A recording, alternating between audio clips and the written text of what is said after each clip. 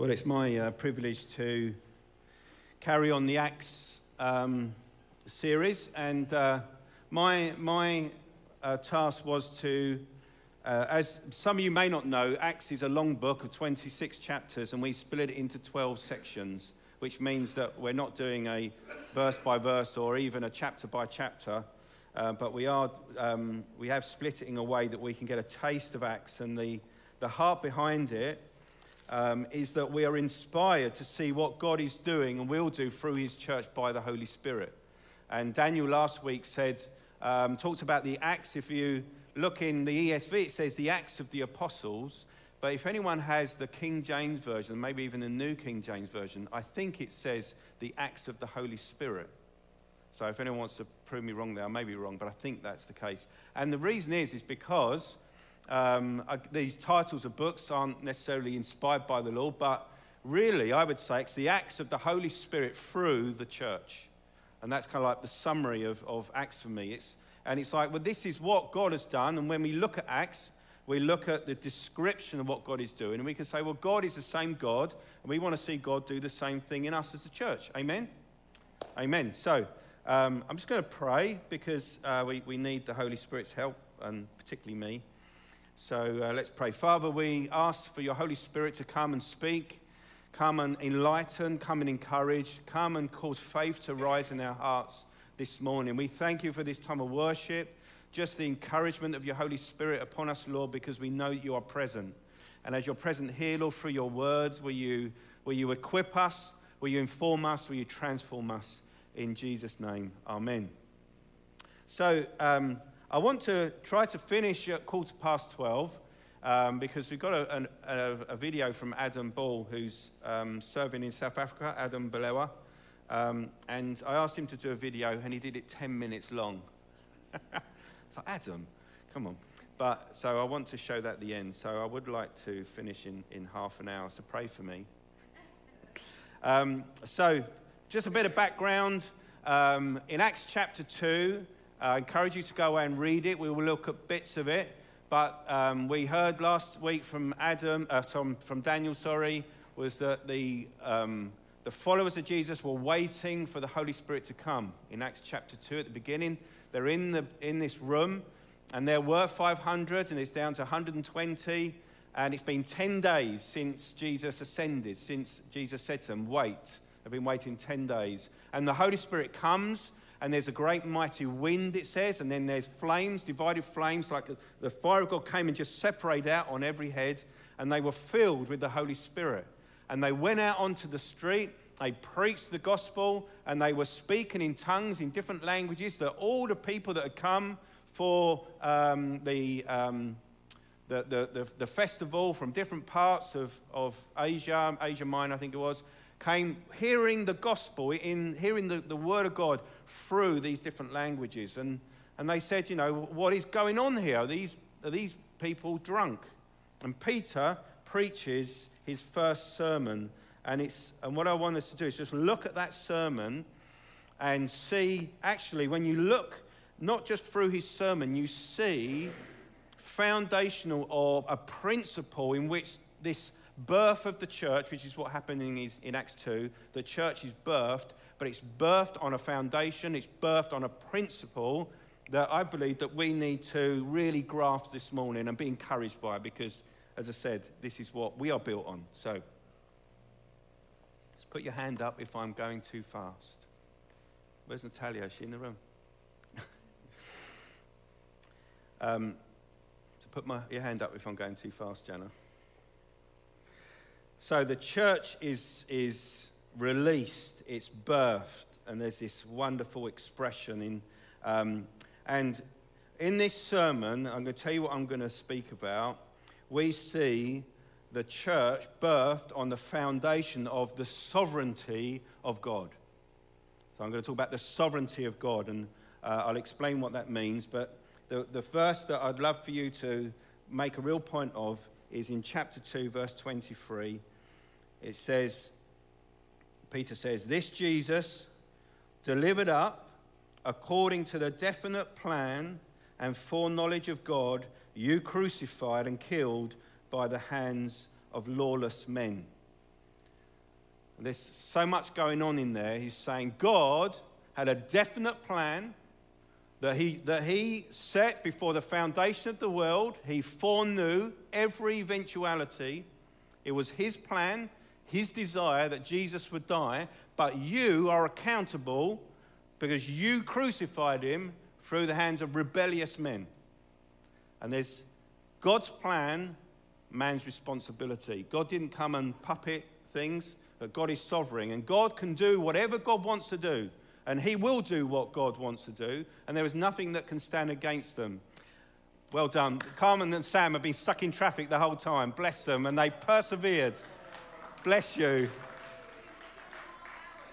Yeah. It's been amazing here, guys. The Lord has really been moving. Lovely. Thank you for keep coming. So, I'm just going to give you a little bit of this summary. So the sovereignty of God does not need to overrule free will in order to maintain his sovereignty, in order to maintain that God's rule, God's power to do whatever he wants to do. He does not need to overrule your free will. All right? And this is a mystery. Okay? We will never understand this. And the opposite side is, if God has said he's going to do something in your life, it doesn't matter whether the whole world is against you, he will do it. It doesn't even matter whether you're fully on board, he will do it. That's the bottom line. If you think that the task that you see in your life, the problem, the situation, is so huge you've got no way out of it, in the hands of God, he will do it. That's the sovereignty of God, because he is king and he rules and he lives. And the church was founded on this principle that I want to share with you. And some other little things, just in case you're wondering. God neither involves himself in sin in order to be in total control. He doesn't have to do any evil thing. And God's sovereignty is a natural consequence of his omniscience, his all-knowing nature, his omnipotence, his all-powerful nature, and his omnipresence, his being, everywhere, all at the same time nature. And nothing in the universe occurs without God's permission.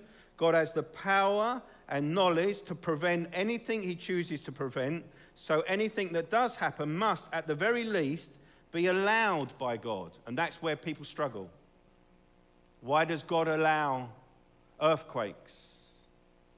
Why does God allow abuse and difficulties and struggles? And what people say is that if God allows it, that means that he causes it or he is held accountable to it. But we know through the fall that the world has fallen and broken, and so are we, which has led to sin. And just as that verse says, that Jesus was crucified and killed by the hands of lawless men, not by the hands of God.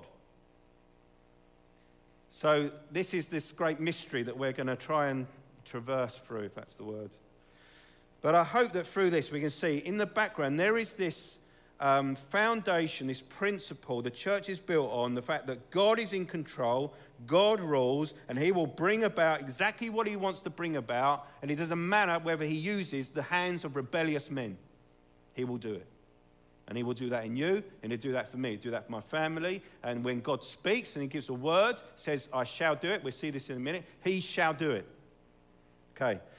So Peter's preaching, and let's jump in at verse 17. And he brings this prophecy. And another thing I learned today, we're going to go through this passage, because you know that the word will and shall is the same word. It's just used, grammar changes it. I'm not a great English expert, but in this, I'm going to make a point. I'm going to change all the word will to the word shall. But it's not grammatically correct, but it means the same thing. All right. Listen to this. This is 500 or 800 years before. See, this. What I want to show here is that God planned this thing to happen. The birth of the church. He planned it to happen, and he made it happen. And he says, and in the last days, it shall be, God declares, that I shall pour out my spirit on all flesh. and your sons and your daughters shall prophesy, your young men shall see visions, your old men shall dream dreams, even on my male servants and female servants. In those days I shall pour out my spirit, and they shall prophesy, and I shall show wonders in the heavens above and signs in the earth below. We have yet to see this part of the prophecy. Blood and fire and vaporous smoke, the sun shall be turned to darkness and the moon to blood before the day of the Lord comes, the great and magnificent day. And it shall come to pass that everyone who calls upon the name of the Lord shall be saved. Amen? How many shalls and wills in that? That's God saying, listen, there is nothing that anyone can stop that from happening. And this is, I've been studying or been reading a little bit about hell. And I said, what? And I was listening to someone preach, and they said this: one of the greatest regrets that people have in hell for eternity is that the way of escape was so simple. It's as simple as this: it shall come to us, everyone who calls upon the name of the Lord shall be saved. You don't have to climb the highest mountain. You don't have to do all these kind of things and work hard and live and be regenerate, or whatever the word is, become back as a better person for 1,000 years, and then maybe, if the scales are fine, maybe you will be saved. No, call upon the name of the Lord, and you shall be saved, because God is sovereign. Oh, isn't it wonderful? It shall happen. And this is prophesied, and we see it. We're living the sovereignty of God outworked in our lives. We shall, and that's next week we have this prophecy meeting, and this isn't just talking about prophecy. It's just talking about how God is speaking through ordinary people like you and me. And maybe you have had a vision or, dreams. And I'm not saying, I think it's important in these prophecies that we don't say only old men dream dreams. If you have a dream, maybe you're young, you've had dreams. I mean, dreams. I don't mean dreams like I wish I'd be able to do this in 20 years' time. Dreams where God is speaking. He's saying, old men, young men, bond servants, which is the servants, these that are bonded, the slaves, if you like, all this whole range of people, all these people are going to be used by me, not just the odd person who was my prophet like Joel. Everyone, you, God is going to move through you, and you're going to bring the word of God into the situations. That's what he's saying. And so we see this shall, you shall. Okay, have I got that point across? Can I move on? And he goes on, men of this verse 22. By the way, just verse 41, look at this. And so, after this preached, so those who received his word were baptized, and there were added that day about 3,000 souls. Why? Because God said, that shall happen. Men of Israel, hear these words. Jesus of Nazareth, a man attested to you by God with mighty works and wonders and signs that God did through him in your midst, as you yourselves know. This Jesus, now, if your Bible has a little number there, it's pointing to the fact that the Greek is this one. And so the interpreters have helped us by reminding us he's talking about Jesus. But he's saying this one. There's only one. I think that's important, isn't it? There is one. Only one who was delivered up. There is only one that God had a definite plan through. There is only one who was crucified and killed for our sin by the hands of lawless men. That is Jesus. Amen? There is not any others. There's not any other way. Jesus said, I am the way, the truth, and the life. No one can come to the Father except through me. Delivered up, given over to rebellious mankind, to be dealt with, to be crucified. I might have said recently, I can't remember when I said it. It really occurred to me that Jesus, you hear the whole story. If I said this before, just tell me. What was I going to say? That before the creation of the world, there was a big conversation, and is that my time up? There was this big conversation, saying, what are we going to do with mankind? They've sinned. And Jesus said, I know, I'll go, and then I'll die on the cross. Conversation never happened, and I understand the creative idea behind it. But it says that the Father sent the Son, and the Son obediently went. I think that changes things. that Jesus was willing to go. It wasn't his idea. He was willing to go. I know there's mystery around the Trinity and so forth, but nevertheless, he was delivered up, given over by God, his Son, according to the definite plan, the determined, set boundaries, planned with constraints, caused to happen. God planned it definitely, succinctly. This is going to happen. Delivered up. And the foreknowledge of God, preordained beforehand, says, you crucified. God didn't crucify him, even though he willed it to happen. The activity of the crucifixion was fully owned by mankind who willingly did it. And that's why when we stand before the Lord, if we don't know the Lord, we have to give an account. And we realize that we are indebted by sin and we need a Savior. But by the time we stand before the Lord, it's too late. You crucified and killed by the hands of lawless men, rebellious men, the hearts of those that Jesus came to save. He came to save the ones who crucified him. Rebellious, would not want to go. Even those who had everything against the will of God, God used to perform his purposes. So I want to build this picture. Yeah? God's sovereignty, man's responsibility coexist. And I don't know how. And what happens is when people are trying to understand that, they make God less and they elevate man in order to make it work. And you can't bring God down from his highest place. You can't try to force him into my understanding. Just don't bother. What we know is the scripture is clear that God is in control. And I know this is most hardest when we're in most difficulty.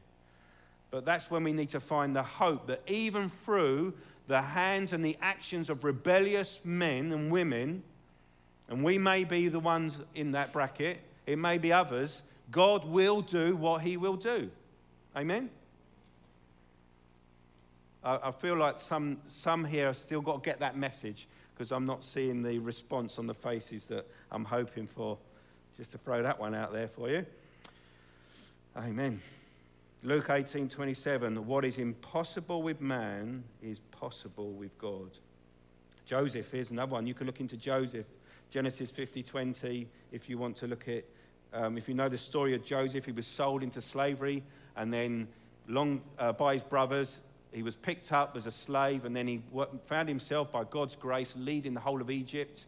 And then his brothers came asking for grain, and he revealed himself, and they were in absolute fear. He said, don't worry, what you meant evil against me, but God meant it for good to bring about that many people should be kept alive as they are today. He understood the sovereignty of God. And so it says in verse 24, God raised him up, loosing the pangs of death. And I was looked into that word, and it can be translated pains of death, but also the pangs as in a grip. It's like a grip of death, you know, like two sharp things holding on to something, loosing the pangs of death, because it was not possible for him to be held by it. And then he goes on and he starts to break down in the next passage, 25 to 36, about how David prophesied that this Son of God will be. I'm going to skip that because I want to, you can read that later. He just continues to say, let me go into this. He says in verse 32, this Jesus God raised up, and of that we are witnesses, being therefore exalted at the right hand of God, having received from the Father the promise of the Holy Spirit, he has poured out this that you yourselves are seeing and hearing. For David did not ascend into heaven, but he himself says, the Lord said to my Lord, sit at my right hand until I make your enemies your footstool. Let all the house of Israel therefore know for certain that God has made him both Lord and Christ, this Jesus whom you crucified. So he's saying, listen, what you're seeing here, this birth of the church, is because God foreordained the answer, because he's sovereign. And when Jesus was raised up and ascended, he sent the Holy Spirit. And here we see the birth of the church. And so, you just see this coming full circle, the sovereignty of God. But the real question is, okay, what does this mean for the birth of the church and for the church today? This is lovely, John, what you're saying about the church then, but what does it mean for me now? The church has been birthed. We are the church. As there are many churches in this land, in this world, we are the church. But what does it mean? See, every day, and this is just something I've been trying to sort of work through in my own mind, every day we see in the world around us, and even in established churches, things are changing. Even this week, the Church of England Synod has voted on making something, establishing that we can bless what God calls his sin. You know, we may have all these concerns. Lord, what is going on? What is going on here? What is going on there? What is going on in my family? I've got concerns maybe over my family, over my children. Maybe there's concerns over your parents, or there's concerns about society and culture. We think about our children in the schools and and we think, you know what? There's all this stuff that's just happening all around me, if you like, if I can just put it in. It's all at the hands of lawless men. It's all at the hands of a rebellious society. People wanting to go their own way. How do I deal with that? How do I deal with the fact that there are some things that look like facts to me and science to me that are actually being denied, or there are things being called science now where there doesn't seem to be following the same rules anymore, if you follow that whole discussion. There are things that are deemed biblical truth when it isn't in the Bible. Or it's sin, or maybe our challenges. So there's all these kind of thoughts. So how do I live my life? How do we live our life as a church when society continues to distance itself from historical positions where the church could just quite easily just fit in society, but now, more and more so, church will not fit with society. And you are the church. That means you, by the way, not this organization that has some faceless thing. That's us, isn't it? How do we deal with that in these days? You know, and maybe our challenges are more practical. There's financial challenges, health, relationships. How does one find a good husband or wife in these days? It's not easy. And sometimes maybe we go for those things that are lesser because it seems to be the only way these days. And one of the things that stuck out when Nyla said, when she spoke for those 10 minutes, she made this point. In the Generation Z, which is my kids' generation, sex before marriage as a Christian is a norm. But it's not biblically correct. And so how do we do this? How do we exist as church? Well, it's the sovereignty of God.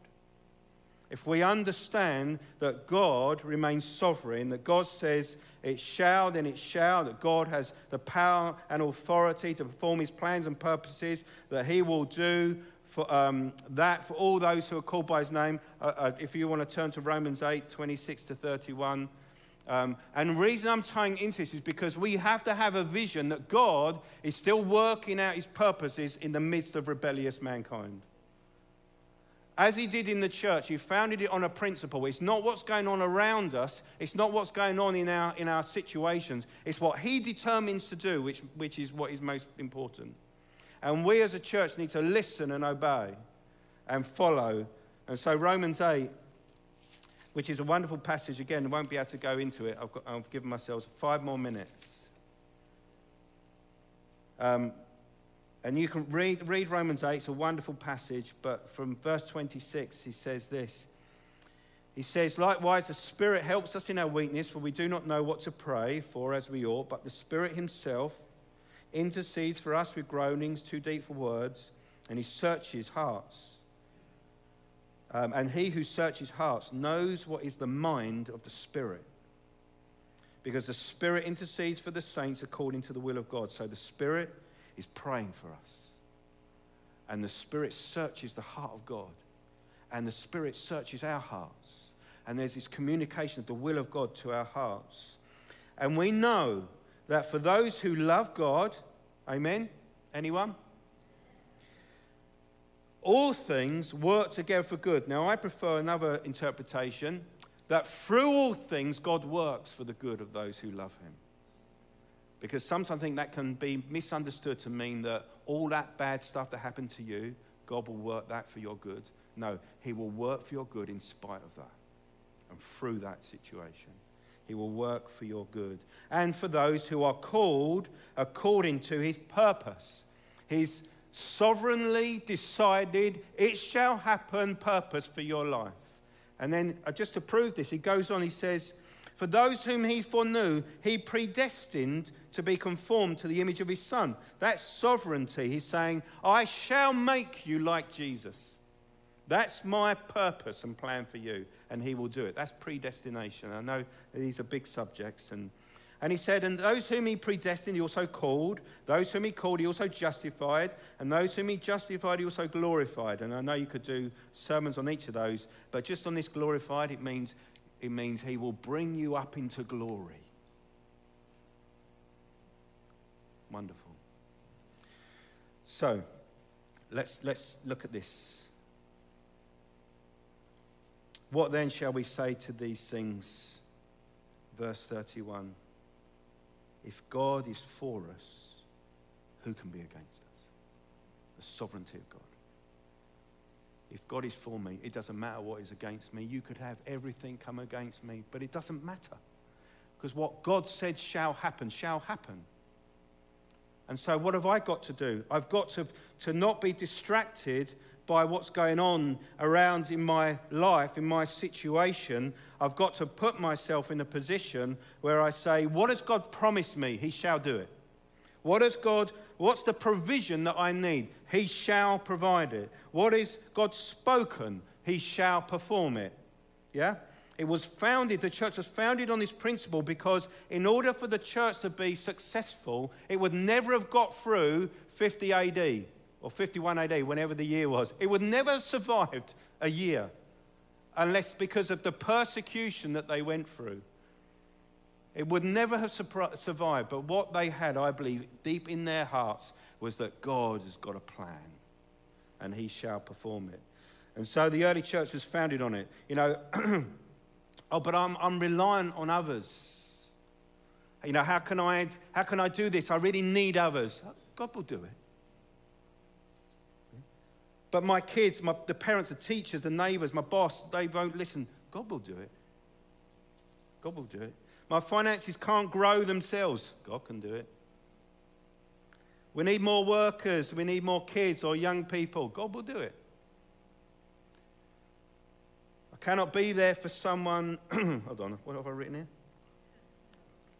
Oh, I can't be there. I'd love to be there for someone to help them in their time of need, but I can't do it. God will make it happen. It's founded on this principle, see, and so I want to finish with this in the next 2 minutes, but it's founded on, and this is where it really comes down to our activity. So what do? We need to understand the will of God, we need to understand the promises of God, we need to understand the purposes of God, we need to understand the plans of God. And how do we do that? We have to pray. And pray is the process of putting ourselves in a position to listen and have a vision for the plans and the purposes of God. And so prayer it's not providing an agenda for God, but it's performing, actually, the agenda of God through our prayers. God brings about his purpose throughout the last 2,000 years because men and women have prayed and brought into action what God had purposed in his heart. That's what's happened in the early church. It founded on that. He said, I'm going to make this happen, but I'm going to make it happen because of Sam doing what I've told her to do. Of Milena doing what I've told her to do. Because Tracy obeyed me. It took a while, but John got there in the end. But I planned it that way. Such is the mystery. Praying in those things that are in his heart. We're bringing our purposes of God through joining him in prayer. We are not just going, God, please do this and this, although please go ahead and do that, because that, this is it's biblical. God, I need you. Help me. I need this in my life. Go for it. Pray it. Pray it. But also say, God, I'm here for you. What do you want me to do? How can I, as your church, as a member of your church, as church together, bring about the purposes of God? Because we are setting aside our time to seek him and say, Lord, we want to know your will and purpose so that we can be active in seeing the plans and purposes of God outworked. Oswald Chambers says, prayer does not fit us for the greater work. It is the greater work. And this is why prayer should always... Hold on, let me read this. This is why prayer should always contain hearts ready to listen and be led by the Holy Spirit, because your prayer may be the turning point in a situation. You don't know the impact of your prayer. I mean, at some point, that's got to be someone, surely, or something. So, we persevere in prayer, and say there's 20 people and praying over 2 weeks, and at some point in that meeting, in Acts chapter 2, can you imagine being the person saying, oh, Lord, please come and move? And that's the moment. Can you imagine? Boom. And it's like, wow, what did you pray? Well, we all prayed. It's just in the time, it's like, it's the Hebrides revival. The words of Dennis, the guy called Dennis, a Scottish guy. He stood up and prayed. Do you know that story? And God just, the house shook. I think all those people that have prayed before, all the old ladies who prayed for Duncan Campbell to come, all the people in the prayer meetings, and this one young guy, he was a young person, stood up and said, oh Lord, rend the heavens and come down. What are the odds? And God went, now. That could be you. I'm not trying to say, you could be that person, let pride base. I'm like, we never know at what point God's going to do, because we prayed and we persevere, we pray. We say, Lord, we want to listen, want to pray, because we believe in the sovereignty of God. And so I want to finish with this. I'm finding more and more, here's the last shot. I'm finding more and more there's so many things where I'm coming to the end of myself. I have nothing left but prayer. And you know what encourages me? I think that's where God sometimes needs to take us. Because we've got to stop doing it ourselves, or trying to think we can do it ourselves. We can just come and we say, God, you've got to do it. There's no other way, but you've got to do it. Even if I'm on the floor at the end of myself, because I can't persuade my kids, I can't persuade my friends or whatever to know Jesus. I cannot do it. I'm at the end of it. I cannot make young people appear in this church. Praise God for you. Bless you. You're the answer to prayer. I can't make workers come, or I can't make this, that, and the other. But God has a plan, and he shall do it. Amen? Shall we pray? Shall we stand together? Father, we just want to come and avail ourselves of you and just say, Father, we are yours. We need you. Lord, I want to thank you for birthing the church, and thank you, Lord, for calling us to be a part of it. Lord, the church is your bride. You love your church, and you are here for your church. You said, I will be with you always, even to the end of the age. Because, Lord, you can be here with us even to the end of the age. Because only you can be here, Lord, over these centuries of church life, Lord, across this world, as your church is expanding, even in the most hardest of places, like Iran and places like that, Lord, you are growing your church. Lord, any kind of word that says that your church is shrinking is a lie. Lord, maybe there are some who never knew you who are deciding, Lord, they no longer follow you. But you, Lord, are growing your church. You're building your church. Your kingdom is going out, Lord. And we here want to say, Lord, we believe that you are in control, Lord, of our own situations. Lord, help us when we struggle, when emotionally we're done. Help us, Lord, even in our most weakest, to cry out to you and say, Lord, but you are in control because you are sovereign. Lord, you started something back in Acts chapter 6, and we're seeing it keep going because you are working. So, Lord, continue to work in us. Find hearts here, Lord, that just say amen and do wonderful things in them. For those, Lord, maybe, Lord, who are really going through something, will you encourage them? Lord, encourage them that they are not alone, that you are with them, and they are with us too. Lord, we stand with one another, Lord, because you are great and marvelous. In Jesus' name, amen. Amen.